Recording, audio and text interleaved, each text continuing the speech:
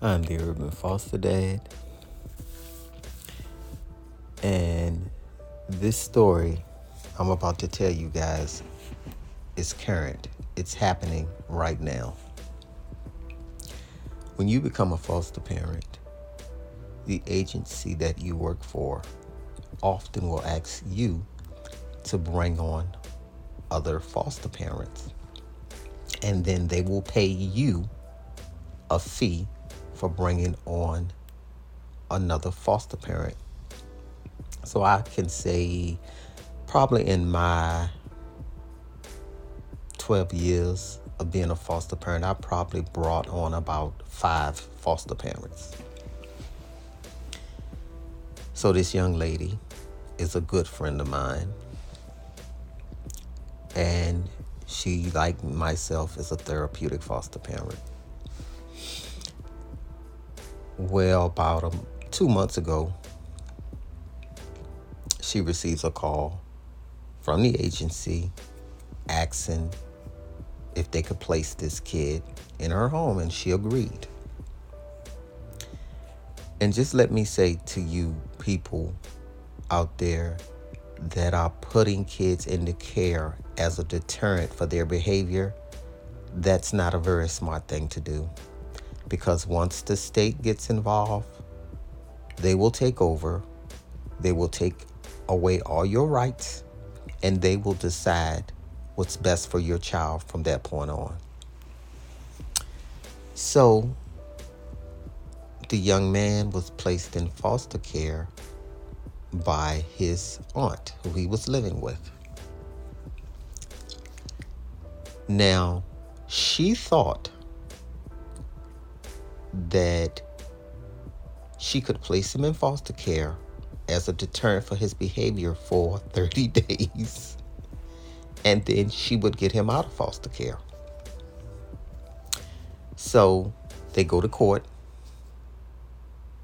His behavior is, off the wire. He's doing everything. And the judge decides, we're going to place them in foster care.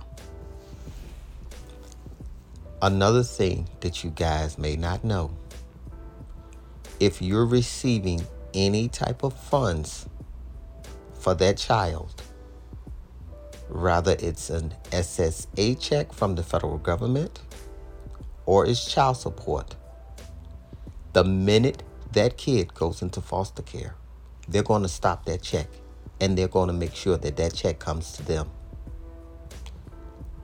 So she was receiving an SSA check for him.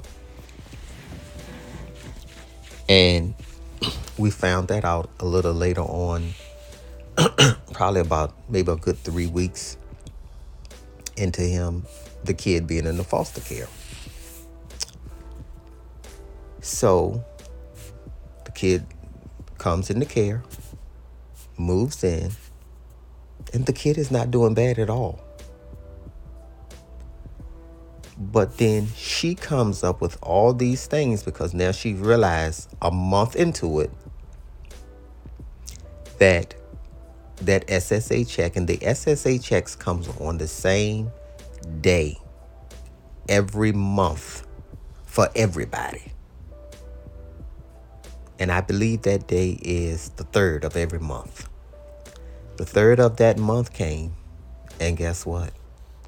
Her SSA check from the federal government was not in her account. So she goes to the court and she tells the court that this was just a 30-day arrangement and she wants him back at home. But y'all, guess what? The young man said he's not going back to her. He said all she did the entire time he lived there was yelled at him.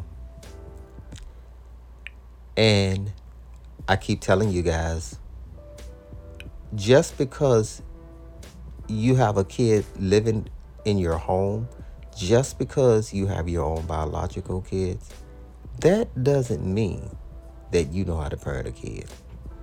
It doesn't mean that you know anything about parenting. Because I'm here to tell you, until you have dealt with kids with behavior issues, you really don't have an understanding of how to raise a kid, because they're different from your biological kids, because the backgrounds are different. I mean, you think, oh, I've been nice to this kid and I buy this kid things, you know what I'm saying? He should act a certain way. That doesn't always work that way. You just don't know how much trauma they have endured in such a short span of time. And sometimes many of them have dealt with the traumas over their lifetime. So like I said, he moves in and he's doing well. He's not perfect, but he's doing well. He's not doing any of the things that she said he would be doing to the young lady that he moved in with. None of those things. No major behavior issues, not getting into fights. And normally there's a honeymoon period that's about 30 days where we're going into 2 months and we're not having any of those issues. She goes back to court. By this time, she goes and hire a lawyer because she's serious. I'm going to get my nephew back. She's serious. She hires a lawyer. She tells the lawyer that, she wants her nephew back. They go to court. And the judge told her, you don't have any rights to him. You gave up your rights 2 months ago. She got so pissed. She said, fine, he can stay in the care. And I don't want to have anything else to do with him. And this is his blood aunt. His mom has passed away. Dad is not in the picture. And she has just turned him over to the state. And now she don't want to have anything to do with him because she can't get the SSA check anymore. What I'm telling you guys, the moral to the story is, don't go to social services playing games. Because once the state gets involved in your life, you will be the one that's being played.